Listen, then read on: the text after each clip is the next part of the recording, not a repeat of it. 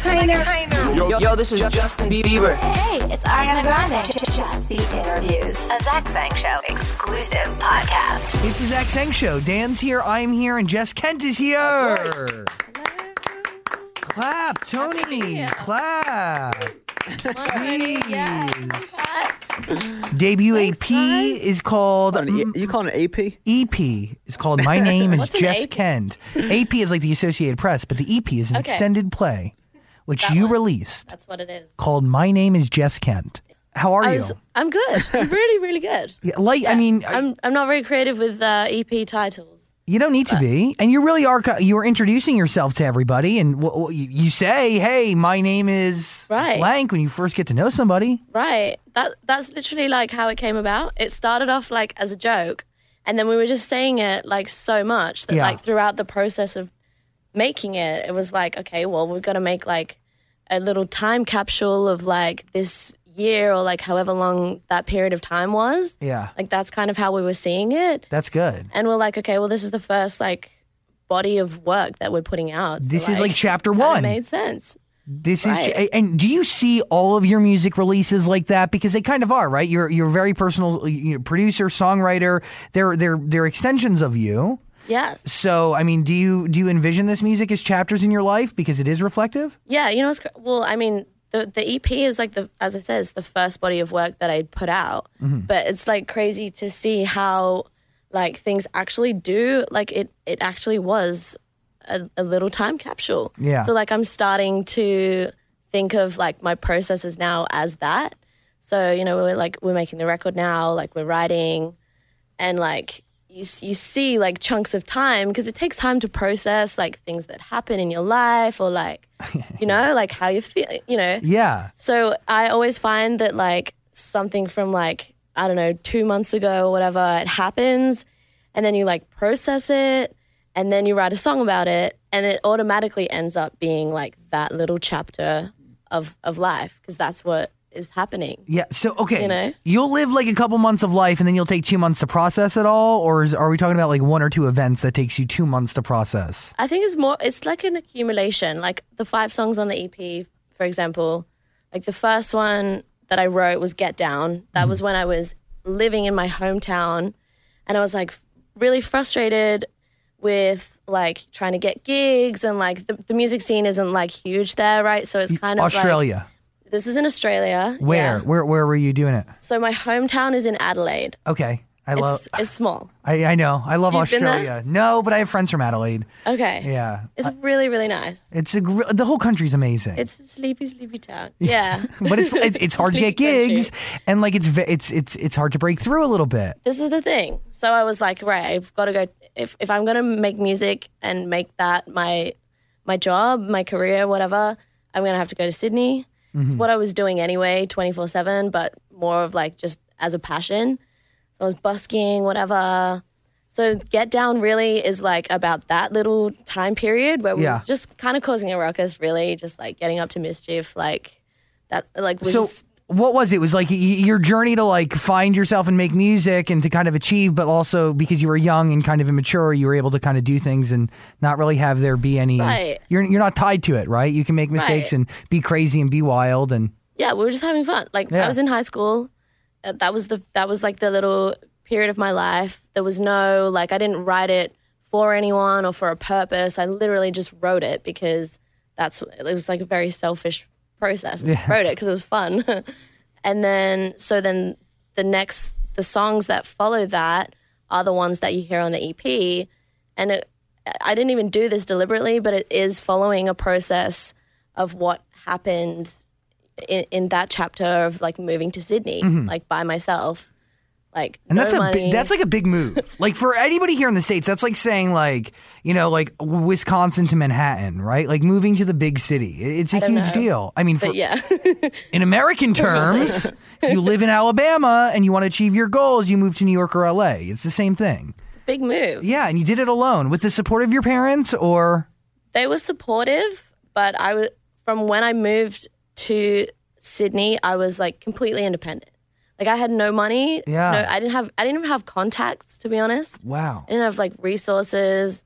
I was like scratching around to find like a studio So just like do some demos. What was it? Like what was the one moment that kind of changed everything? Because it really does only take one moment. You know, as I said, I busked for a long time. So I was like performing on the street, like performing. Playing guitar. Yeah. So that was great. I was trying to get gigs for so long and kind of writing and doing that whole thing. And I don't know what it was. I finished school and I went to uni for a little bit to do writing. Mm-hmm. I was doing like creative writing and like that's what you do, and like you had nowhere else to go. Yeah, for me, like language is a big thing. Yeah, and I just did music as well. So I think there was just a moment where I was like, I can't do both. Like I can't work a job and do that and try and do music. It has to be like plan A is my only plan. So I just decided. So you fully committed. Yeah. To music 100%. Yeah, I literally booked a plane ticket with like I think I had like $700. Uh-huh. Booked a plane ticket. By the time I got to Sydney, I had like $300. And I was like, right, I need to find somewhere to live. And you were able to live. Okay, so you have $300 in your pocket. You're in Sydney. That's crazy to me. But like, who was it? So Get Down is the first single that you really released. Is that like the first big one? Yeah. So we had I had a manager, but we had no like label or like. So we have this alternative radio in Australia where you can like upload tracks, and if it gets picked up, it gets picked up kind of thing. Oh, that's really cool. And so so it's cool that they have that, but you kind of just throw caution to the wind, and it's just like you don't know what's going to happen from that. Well, you also have to like solely rely on the actual song, right? Like the music, the integrity is actually there. It's not muddled by anything else. Well, we didn't have, there wasn't even a video. Like there was nothing about me online at that point whatsoever. And then the first video that we put up was actually, we wanted to do a lyric video and then maybe a music video. And we started doing like emojis. It's great. I don't know if you've seen it, but that's that triggered a little bit like online because like people were just like blogging about it because because like for me, like language is such a thing. So we started by putting all these emojis like in the video and then like realized that kind of the actual lyrics were just not really necessary. You don't need it. We call it a lyric video, but it's actually an emoji. That's awesome. Video. That is so 2017. So that it's great. It's all the internet. Yeah, that's awesome. That makes me happy. So, what made you write the song "Trolls"? Then, were you getting a lot of hate after you started like getting more popular? Sometimes. So I say I write songs about things that have happened, but also inspiration for songs can come from like trying to foresee something and like processing that. Mm-hmm. So like there's a song on the EP called The Sweet Spot where I'm like singing about like don't lose yourself because maybe I can like in that present moment I'm like trying to think about my why am I doing this or whatever, you know, and so I'll write a song about that. Trolls is kind of similar in that sense in that like in the sense that I don't get hate really on the internet, which I'm so grateful for because I'm like so terrified for like if and when that starts to happen, I don't know. But I think it's more of just a universal thing that like that is just the internet. That's just that's not just me. That's kind of everyone. If you have social media, if you have Facebook, if you have like everybody has a troll, yeah. There's group chats. There's like you might not even necessarily see it all the time, but like I think we just live in a culture that is so like judgmental heavy. And people can hide behind their computer screens and just say whatever they want. Right. You can just be anonymous. Like one of the lyrics is animosity bred by anonymity.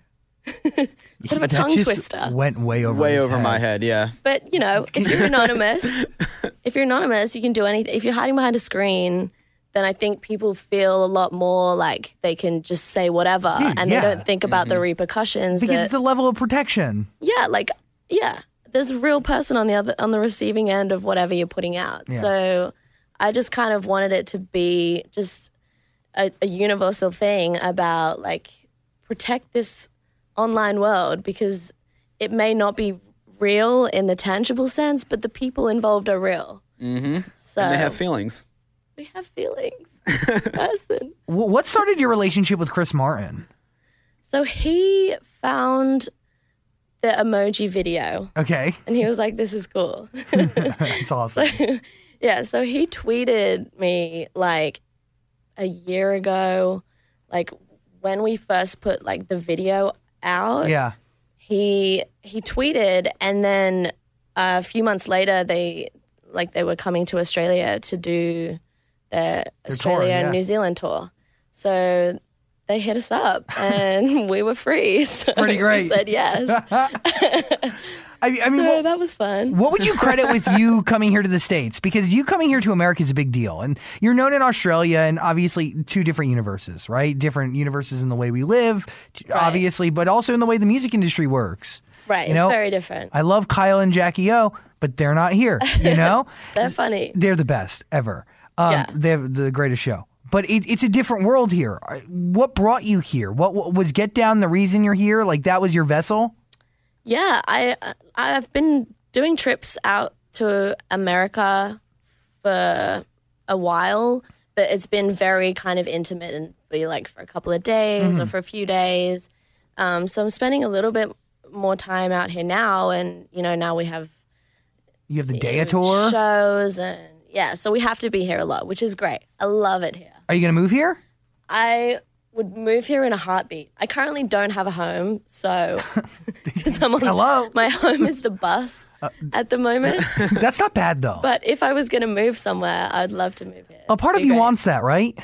Yeah, to live on a bus. That's the experience. That's the dream. It's so fun. Well, yesterday was day one with Daya. Okay. So we're still like, oh my God, we're on a tour bus. This is so cool. Like, we got a little cupboard for our snacks. And there's an Xbox. We're just going to play Xbox all the time. What motivates you? Is it the thought of like having to go back to the street to perform? Like, what keeps you focused? What keeps you going? Having to go back to Adelaide. I mean, street performing, it fulfills you artistically, I would assume, right? But it might not be the most fulfilling in other ways. Yeah, I think it's just, I mean, street performing was great. One thing that we learned was like how to really connect with people, because if you're on the street and you're walking past, you better be amazing and you better catch my attention and bring me in. No one has to stop if they don't want to, right? Nope. They don't have to give you the money. Do you know what I mean? So we actually, that was really great for me as an artist to really think about my why. And honestly, like, the motivation hasn't really changed that much, because it's about connecting. Like, I think that's why a lot of people who write songs or like play music, like, that's the joy of playing music, is like making someone feel a certain way. And if you're communicating something, like, it doesn't matter if it's like happy or chill or like, well, whatever the lyrics are of the song. Like, if I can articulate to you like how I'm feeling and have people go, I get you, that's like the biggest, like, that is my motivation. Like, that is my whole reason for doing it. Beautiful. Where does your reggae influence come from? Well, my family friends and my dad used to like play in bands, and they would just like be in like the kitchen rehearsing, and like we'd go in and like make some toast and be like, oh, sick, like guitars, and there's a drum kit in the kitchen. Every kitchen has one. So that was like totally normal for us. So we kind of just, like, I grew up listening to like a lot of different music, and I would just always congregate towards like the Police or like kind of rocky, like rootsy reggae bands, and like Britpop, which is like really big in England. It's or pop music. I mean, it's the best there ever. Britpop. I mean, you call it Britpop. I just admire the music there. Yeah, it's awesome. It's actually like is like quite a UK thing. It's like, a different sound. Like the reggaeton and like the dub, and like, so those kind of have stuck. Cool. Yeah. Jess Kent, everybody. Make sure you check out her EP right now. My name is Jess Kent. This podcast is part of the Zach Sang Show Podcast Network.